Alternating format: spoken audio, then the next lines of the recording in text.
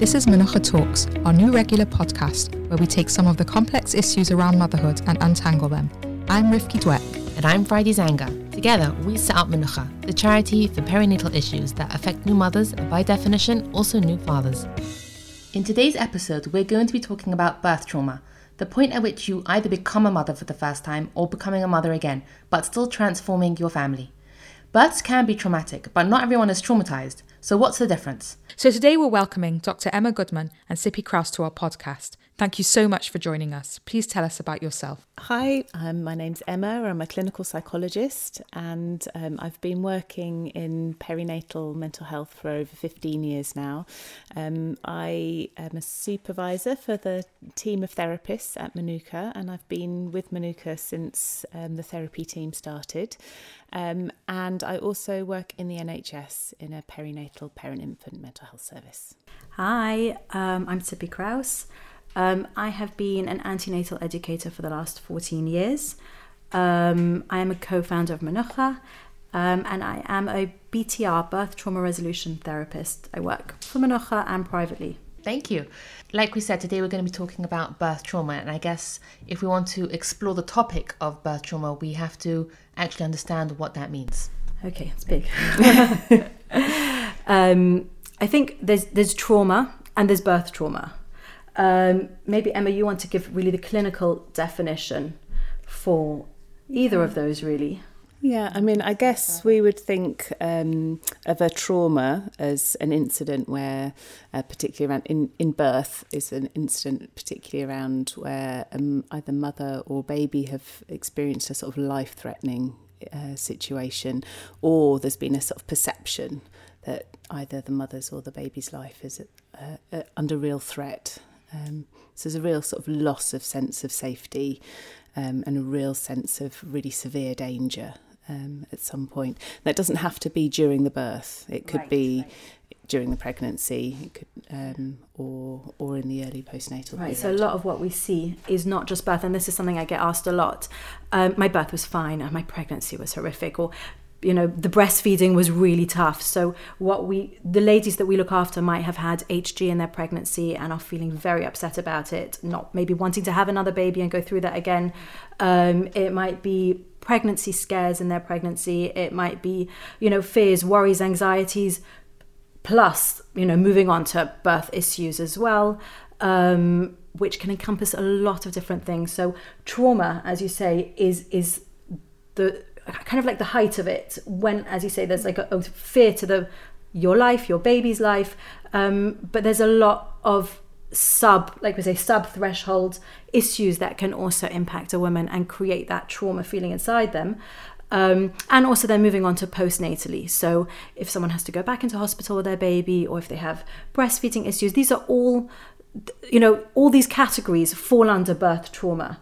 And we would support all these ladies with Menucha or with BTR care. Yeah, I mean, I think it's important that many women will have lots of ways of overcoming difficult experiences that don't require them to come and to seek therapeutic support. Like they'll have family and friends that they can talk to, and they'll have their own ways of getting over things. And that's really, really important that we would want to advocate for people to use their own ways of getting support.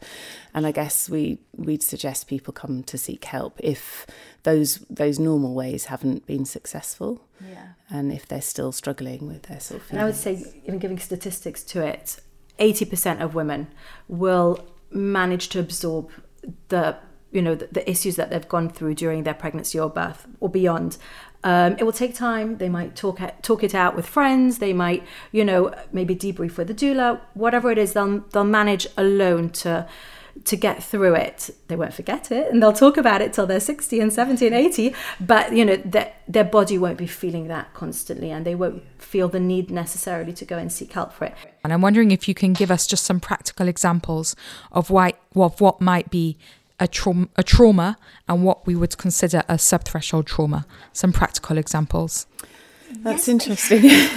I mean, I guess a trauma would be, a direct threat to the mother or baby's life. So it might be sort of a hemorrhage in the mother post-birth. There may be, really severe difficulties or concerns about the baby's health during the pregnancy or during the delivery, and the baby sort of rushed to special care on IQ post-delivery. Those kinds of things would be what may cause sort of a trauma response post. Let's jump into that may, because trauma can be physical, but it can also be perceived or emotional. So what might be a trauma to one person wouldn't necessarily be a trauma to someone else. And it might be that there's 5 people in the room and one person is traumatized by the experience and the others aren't. And it might not even be the mum who is the one who's traumatized. It might be the husband, and it might be the doula, it might even be the midwife. Yeah. So the word perceived is really important, because we can kind of like poo-poo someone and say, oh, it wasn't so bad what you went through, or like everyone else is fine. But we actually have to remember that it's not about what we think. It's about what they think and how they have, the emotions that they've been left with post their experience. So I guess we would define whether somebody's had a traumatic experience really by the sort of the feelings that they're left with about it. Yeah. And there are sort of 3 categories of feelings that they might be left with sort of after a traumatic birth. That would be the sort of re-experiencing feelings and thoughts where memories are sort of intruding into their mind. They're reliving their experiences. They're having really vivid nightmares. That'd be one. So they're stuck. They're stuck in that. Sort of, going over and over and over, and it's intrusive. It's not there. It's not under their control. It comes in when they don't want it. So that's one set of sort of experiences. Another set of experiences we call hypervigilance, which is that sort of feeling of being really on edge all of the time, and sort of looking out for kind of danger, seeing it everywhere, and sort of that connects to the re-experiencing really, because if you're looking out for danger, you often trigger memories and see things that remind you of the trauma all over the place. And I guess the last sort of cluster of symptoms is around sort of avoiding things that might remind you of the birth. Hospitals, doctors, situations that might bring up memories for you. So those are the kind of 3 headliners. And then I guess the lower ones would be things like insomnia, irritability, shame, panic, anxiety. And of course, there's also different levels to each of them as well. So it could be when someone thinks back to their birth, they feel that anxiety rising, and other women might have constant levels of anxiety in the background that just affect their day-to-day life. So all of it has different, I guess, like I say, different levels to it. There could also be low mood, overwhelm, detachment maybe from baby. And I think that's something really interesting, because when somebody goes through a traumatic experience, let's say they've been in a car crash, they can live their life happily, unless it was on their street. They can live their life happily not going back to that area where they had the car crash, and they can kind of put it in the past. It's in, especially if they were on holiday or somewhere else, it was behind them and they don't need to think about it again. But birth is attached to a baby, or is attached to a future pregnancy. If it was a miscarriage or a loss, it's attached to a future pregnancy. You see babies all around you, so you can't just detach from a birth trauma. And that's why it's so important to get the help, because it can be really sitting on your day-to-day life. Your baby is there. Every time a woman might look at her baby, she might be brought back to those feelings and experiences, and then that touches on other issues of bonding with the baby. So I think that's right. I think it's also that a new mother's got so many demands and tasks that are required, and if you're feeling low or anxious, easily overwhelmed, it's really hard to get on with your day-to-day tasks, and you can find sort of all of life becomes a bit overwhelming. So are we right in saying that birth trauma will affect somebody's functioning? I get there's levels. There's levels. And I think it depends on how a woman's managing themselves. So, somebody can go through what might sound like a really traumatic experience and work through it with the support of their family and friends. So I guess it's what a woman's left with afterwards that is really important. And that's what I mean, that if they're left with something which is then causing them to act in a different way or diminish their functioning in a different way, we can safely say that it is perhaps they have suffered from a birth trauma. Yeah, but even that won't necessarily... So women who I've treated in the past won't necessarily have their day-to-day functioning limited. So some will, and others, it will be, like you say, they'll be stuck. They won't be able to move on from that. So they might want to have more children, but be too anxious to go through another pregnancy or go through another birth. So in that way, it won't affect their day-to-day life, but it will affect their progression in life. And so someone could technically give birth, have a birth trauma, and then kind of stick it at the back of their mind, push it into the corner, and it might only come up again when maybe they're next pregnant. 2-3 years later. And then the whole thing will resurface. Yeah, they might suddenly start to worry about the birth coming, the future birth, or it may prevent a woman from wanting to consider having another baby. Yeah, but maybe not in a way that is actively affecting her day to day. Right, so it wouldn't affect her, but the idea of having another baby or going through another birth could be, that's where it kind of that is where it affects her. So it is affecting her somewhere. But I'm still not clear on the sub-threshold trauma versus trauma. You don't, in a way, we don't have to be, because we're not going to be diagnosing. We will be accepting whichever woman comes into us and listening to her and seeing what she's experiencing, how she's experiencing it, and how it affects her, and managing those symptoms. So a diagnosis is not really so necessary.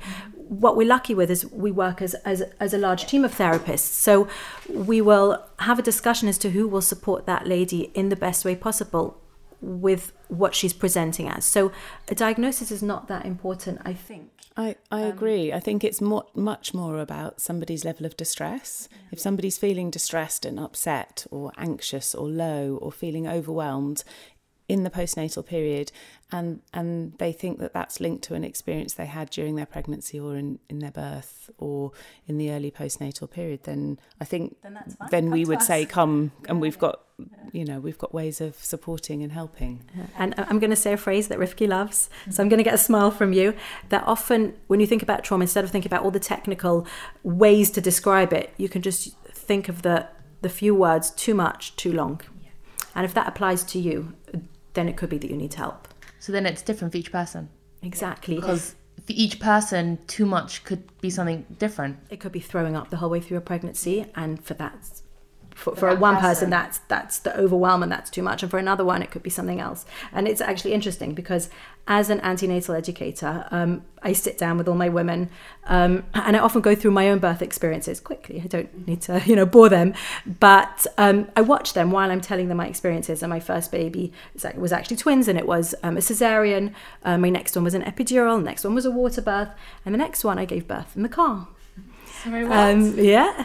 And as I say that, I look at their faces and I literally watch their mouths drop. And then I say, and I was with my mum and dad. And then their mouths drop even further. And in my mind, that was one of my best births. I don't enjoy giving birth in the hospital because my first was a C-section, and there was so much, they were so overwhelmed. It was so overwhelming, and there was so much that they had to, like every time I go into hospital, I'm high risk, so there's so many checks and the cannula and all different things that they have to do for me. So not actually being in the hospital was amazing for me. Maybe we wouldn't advocate for that position. Absolutely not, and especially for the safety levels. And thank God my baby was well and I was well. And I always look back and I say I'm okay with it because we were both well. And my mum was calm. She'll be happy when she hears this, that she really was a massive support for me. But another person going through the same situation might need to come to Menucha for some birth trauma therapy, because for them that might have been a really, really upsetting, distressing situation where they felt out of control and they felt their life was at risk and their baby's life was at risk. Whereas for me, it was a beautiful experience. And that's what you mean by perceiving. It's how the person perceived their trauma. And I think some of the calls that we get in, they'll say, but my baby's fine and I'm fine. And it wasn't no one understands why I'm feeling like this because, there was nothing medically. I gave birth vaginally. I was fine. But yet I'm left feeling with this immense unsettling feeling, as they say. And they feel unheard as well. And then that just doubles the trauma even more and even more. So really that idea of it's how somebody perceived their birth and what feelings it brought up for them and how individual that will be is really, really important. It is really important. And I when people say that, I just get a sense of somebody feeling really alone and not really understood with how they're feeling right now, and maybe that was sort of mirrored in their birth experience, that they didn't feel quite able to reach out to people and explain what they needed or wanted in that moment. And Manuka really can hear people. And I think if anyone who's listening is supporting a mum who's just given a baby, pay attention to this. And when you're listening to the mother's experience, rather than saying, oh, but you're fine and your baby's fine, so you'll be okay. I had that happened to me, whatever the story is, I also had that, or my friend had that, or everyone has that, and we tend to think it's our rite of passage. We have to go through we can go through a traumatic experience without being traumatized, but that it's something we all do, so just get on with it and you're fine and your baby's fine. But it's not helpful, and they won't be able to get over it just by being belittled. And that's, like you say, in hospital, that's often a bigger part of the trauma than the actual experience itself. And when I have women sitting with me, they sometimes describe their birth to me, and what I think is the traumatic part of it. I was hemorrhaging, or the baby's heart rate slowed down, or something like that. My heart starts to kind of beat faster, and then they tell me, but what was most upsetting was when I was telling them that I couldn't breathe and they weren't listening to me, or even loneliness. Loneliness is massive. So especially in our culture where we have Shabbos and we might be alone on Shabbos, especially COVID, that's massive. People were very, very alone. And there's a lot more trauma going on with COVID births than other births. But that loneliness can lead to, has led to a lot of women who feel, traumatized and upset by their births. But so again, it's not always the situation. It's about sometimes what was going on and the support that they had around them. And I think, and I'd like Emma maybe to expand more on that, because sometimes it can also be a bubble up of lots of things that have happened to somebody in the past. So for example, if someone has a history, for example, of not being listened to, and then their midwife has not listened to them, it will sort of it's just like a last straw, isn't it? And I'm wondering, Emma, if you can expand on that, if there is anything to expand on that. I think it's, and this isn't the case for everybody. For some people, the experience they had will just be related to that experience. But I think sometimes we think that the bits of trauma that stick, that really upset us and really stick in our minds, are linked to maybe experiences we've had before. So like you said, Rivki, that experience of not being listened to or feeling alone when you've had other experiences in life, and then you in your birth you in your birth you have this experience of feeling alone, and it brings up that feeling again, this sort of repeated feeling that nobody's there for me or I'm alone, and that can really interfere and really stick in your mind as a difficult moment. Coming off the back of that, it can also happen in moving forwards. So what happens in birth can then trigger feelings, like we said, can trigger feelings afterwards. So feeling alone on Shabbos and maybe having a medical situation that you had to deal with alone can then trigger feelings every Shabbos afterwards of loneliness, of panic, of fear. So it can then, always, your life can then always move back to that birth and be sitting on the back of that experience. So either it can be sitting on previous historical upset that can affect the birth itself, but then the birth can, moving forwards, affect your life in different ways, as we've been saying until now. I was wondering now if we could just move on to Emma. What happens in your brain when you experience birth trauma? So I guess when you've been through a trauma, the part of your brain that recognises threat sort of gets switched on and gets stuck in a switched on kind of position. Usually we only switch it on when we sense some sort of danger or threat, but it gets lodged in the sort of stuck on position, and it doesn't receive messages from the other parts of the brain to say everything's okay now, you don't need to worry. It just stays on all the time. So you end up with this constant sense that something dangerous is about to happen. And in that state, you feel kind of nervous, anxious. You're constantly sort of aware of sounds, noises, scanning around to make sure things are okay.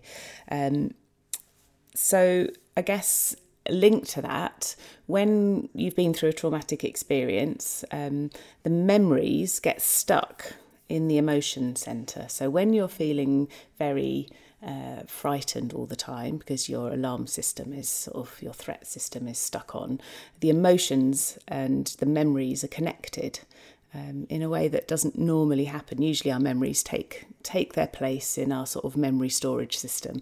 But in trauma, the memories end up staying in the emotions centre. They're stuck also in the emotion centre. So you get this horrible interplay of feeling under threat all the time, and that triggers the memories, and you end up going around in these big loops where you feel under threat, it brings back lots of memories, that makes you feel more under threat, which brings back more memories. So you end up in this horrible kind of vicious cycle of memories popping into your mind all the time because you're feeling under threat all the time. I think what's also quite helpful there is, obviously there is still, unfortunately, a lot of shame and stigma for women that are struggling mentally in our community. But what you're actually saying is this is almost like a chemical reaction within your body that you have no control over.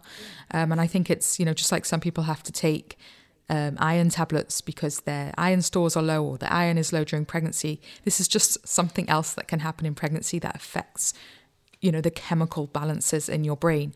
And I think that could be quite a helpful way of thinking of it for people. There's a brain response to an overwhelmingly unpleasant and dangerous situation. A healthy brain response. A healthy brain response.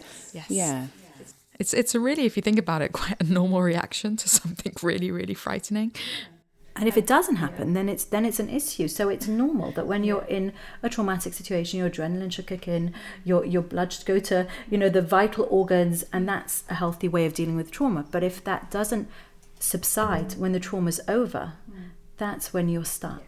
Just the last thing I wanted to say about that is that when your body is in this very threat-oriented position all the time, it really affects the sort of part of your brain that can help you think through and plan and organise. So it can become really difficult to do the normal tasks of living because you lose the capacity, because your brain is in a threat state, you lose the capacity to kind of do the normal organising. And so people can feel like they're very easily overwhelmed. They can't do the normal planning and organising in their day-to-day life that we always do, having long lists of things that we have to get through. And they can feel very overwhelmed by just those sort of tasks of planning and organising because they don't have access to that part of their brain. It's switched off when the threat state gets... Well, I guess that serves a purpose because when you're in threat, you act, and organising and thinking through things is something that would happen before that. For example, if you would watch a child running out into the street in front of a car, you're not going to be busy setting your handbag down nicely. You're not going to be thinking about your shopping. You're going to drop everything and run into the road because you're hyper-focused on the emergency in front of you. And like we say, that's a healthy reaction if you are actually in a dangerous situation at that moment. So once the situation's over, you would want your body to go back to your normal, regular state of equilibrium. Just to add to that, if we go back to like the sub-threshold trauma, not everyone will feel that on a day-to-day basis, but it will kick in as they have associations to birth. So let's say they had a blonde-haired midwife at birth. It could be that every time they see a woman who looks similar, it will bring them back to that time and place. Or it could be a feeling that they have that will come up in them, an emotion that then triggers the memories. It can be either way. It can be something that's associated out in the outside world, but it can also be something inside themselves. But I was just going to say, women are often left feeling really worried about themselves, like they're going mad, when these are actually feelings that they can't help and are a result of an overwhelming experience. And it's really important for people to not feel ashamed about that and to seek help. They're not going mad. They've just had an experience that is too big for their body and mind to manage. And for others, they also have to allow them to feel this and to realise that it's not helpful to tell them snap out of it, or it's not logical. At the big talk that we did, which was a big awareness day that we did in November last year, you had an amazing virtual reality analogy, and I thought maybe can sort of give it more of an image. So we had their virtual reality headset and we were asking people to put it on, and it took them, so let's just set the scene here for a second. Yeah. They're standing in a big hall with hundreds of women around them. Their friends on either side. They can hear their friends. I was standing there. They could hear me talking. And they had put this virtual reality headset over their eyes. So their eyes were covered. And they were viewing an image in the headset. And what we did was we took them up a lift in the headset in a multi-high-rise building, and they felt like they were standing inside this lift, and the doors opened, and in front of them was a plank leading them out of the building on the 89th floor. Out the window. The lifter was opening to the outside world, and they could see around them the birds and the trees and very low, very far down below was the cars. And we were asking them to walk along that plank onto the open sky and the open air. And to be honest, I couldn't do it myself. I really couldn't. It was ridiculous. I kept saying to myself, this is ridiculous. I think Jakob was like the only person that did it. Yeah, men sometimes manage. And there were some women. I was standing there watching you all do it. And I'm like, hello. You're like, just there's nothing. They walk. You're on solid ground. You know where you are. My heart started you're in the room. Exactly. And there were physical reactions. And the women who did it, we asked them. First of all, we watched them, and you could see their face going red. You could see them starting to shake and to panic. You could hear their breathing going a lot faster. And sometimes they took a little step, a tiptoe. And if their friend would come and like jolt them, that was petrifying, and you watched them really panicking. And we asked them afterwards to record how they were feeling physically and emotionally, actually. And they would say high levels of anxiety, physically felt very hot. All the symptoms that you would get when you're in a really, really dangerous situation. They felt sick. And they knew they were in a safe place, on solid ground. They could hear everyone. So when someone goes through a traumatic experience and they're left with trauma symptoms inside them, it's real. It's not, these symptoms actually happen. And it happens to us kind of, often in our life that we don't even realize. So, for example, I have ants in my house at the moment. Not very exciting. And we got an ant guy to come and to put poison downstairs. But my daughter started screeching and yelling from her bedroom. She found some ants on her bed. The whole night, while I was in my bedroom, which is not so near to hers, I was itching. And I could literally feel legs crawling along my hands. And I would wake up and take a light, and there was nothing there. But I would genuinely feel it on my body. And I was itching, and I would wake up the whole night just itching and scratching. Yeah. And these ants, I'm watching you scratching and shaking things off your hands while we're talking. Yeah. Because when you feel something, and when your brain tells you something, you have that physical reaction. So your threat system got activated by that, and you started to scan yourself to look out for the threat in the environment, and that threat was the ants. And so you start to check your body to see how it's feeling, and then you notice a little scratch and you start itching. You're right, and it could have just been some, something around me, even the pillow just tickling me, and it was an ant in my head. So even if someone has never had trauma before, they will often have felt something like this before. Talk of lice will make them feel itchy. These sorts of feelings we can relate to, and we will accept in somebody else. But often we won't allow them to have those trauma feelings, and we'll say, like we said before, you're safe, your baby's safe, why are you feeling like that? Whereas they have every right to feel like that because they haven't managed to deactivate their trauma system inside them. And I guess it's just a wish, isn't it, to let somebody know that they're okay, but it's not what somebody needs in that circumstance. It's like that dismissiveness. Oh, you had an emergency step. I also had one. Yeah. But on the one hand, one was absolutely traumatized from it, and the other person, she had it and she got over it. Yeah. It's sometimes very dismissive when you kind of share your story with your friends and they go, oh, I had that, or oh, my sister had that, and you want to feel, you want to be listened to. So then how do you treat it? If someone does have a birth trauma, it's gone on, as you said, to be too long for too much for too long, or what happens next? That's a really sort of interesting thing. So I guess what we would do in Manuka is an assessment to try and understand exactly what's been going on for somebody, and to think a little bit about what they're left with, so that we would tailor any intervention and any help to make sure it was right for that person. But fundamentally, the first thing we would do is work to kind of calm that threat system down, to switch off the alarm in their minds so that they can start to feel a little bit calmer and safer in the world. That would be the first thing. The second thing, if needed, would be to sort of work on processing some of the trauma memories and to let them take their place sort of back in a memory store rather than staying attached to the emotions in the body. That's often something that would come to me and that I would deal with within the realm of BTR, birth trauma release therapy. And the way that it works is by working with the subconscious, which always makes everyone get very nervous. But we often slip into our subconscious without knowing it. So it's not this scary, hypnotizing, I'm going to make you, moo like a cow. You visualize all these magic shows straight away. It's just really working on the kind of like the mind more rather than the conscious level. And the reason why we do that is because when someone slips into trauma, they have very black and white thinking, and their mind is not always switched on, like you said before. They hyperfocus, and they slip into their subconscious while they are in that traumatic experience. So one of the easiest ways to then help them out of it is by going back into the subconscious and supporting them while they're in their subconscious. It will often be quicker and easier to deal with it in that way. When I talk about subconscious, it's the type of subconscious that we all go into very often in the day. It could be called daydreaming. It could be that time when you're driving somewhere and you end up there, you're driving to Rota and you end up there and you're like, I have no recollection of doing any of the maneuvers or getting here, but you've arrived. That's the level of subconscious that we're talking about. And with BTI, it's usually quite quick, between 3 and 6 sessions.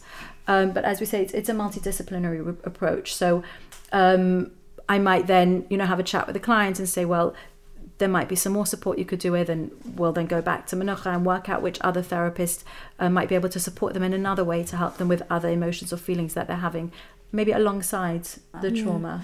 I think there's no one way fits all, and we would make sure that a sort of support was sort of guided by what somebody needs. But there's really sort of usually 3 processes that go on. One is sort of calming an alarm system, stabilising somebody, helping them to feel calmer and more in control again. There's some part of sort of processing trauma memories to help them take their place in the sort of memory store. And then lastly is just trying to help them feel more empowered, to feel a bit more safe in the world, and to find their place back in the world again. So we talked before a little bit about maybe women who are feeling uncertain about having another pregnancy, and helping them to find their own journey back into the world again and what they want to do next in life, moving forwards.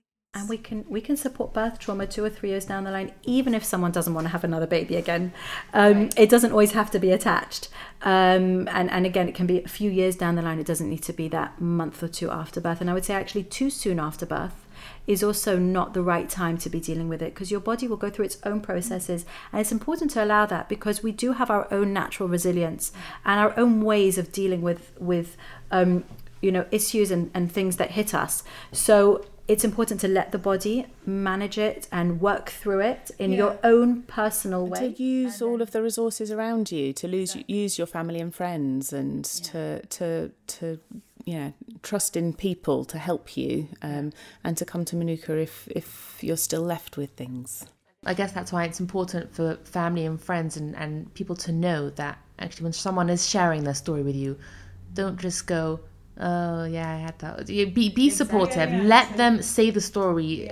Sympathize with them, empathize with them. Maybe if you've been in that situation, but don't be again and again and again, however many times. If they want to share, people who say, you sit a group of women together, what's the first thing they're going to talk about? Their birth stories, and that's how a lot of women just get it out their system. But it's, I guess, for people who, let's say, haven't experienced anything traumatic, it's important to know that the person next to you actually might have, and this is their way of trying to get it out. And by saying something dismissive or a bit silly, maybe, feel shut down. They could feel shut down. And just a word to each woman herself: be kind to yourself and allow yourself to be important as well. Because I get women who say to me, oh, well, my experience was nothing compared to others, and what right do I have to come and take Menucha's resources, or it wasn't really a trauma, I'm just left with X, Y and Z.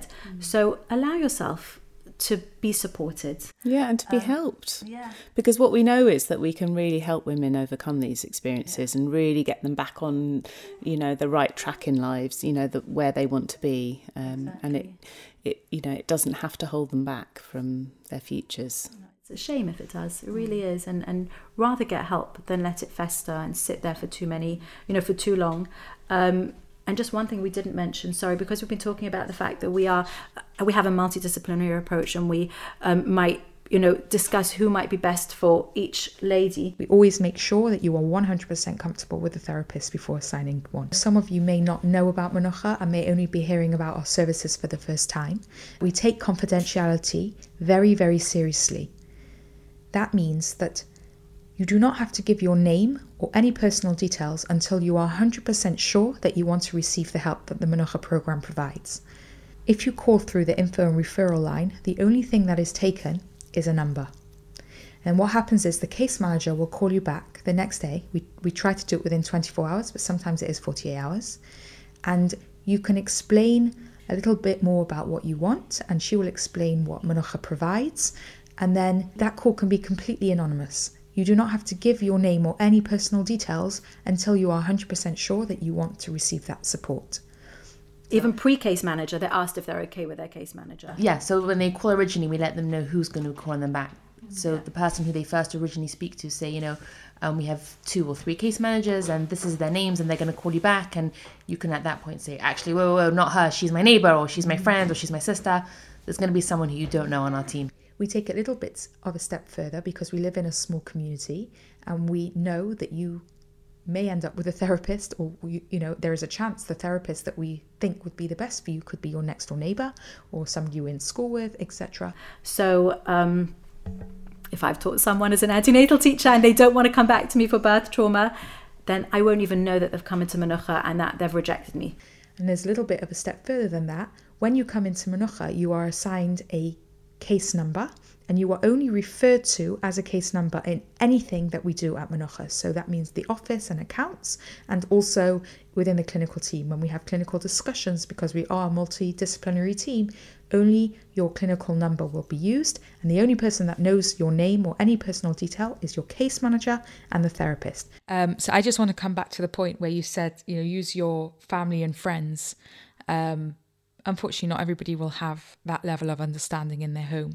And although we will say to them, wait, for example, 6 to 8 weeks, see how it manifests. How it manifests, see if you are left with anything.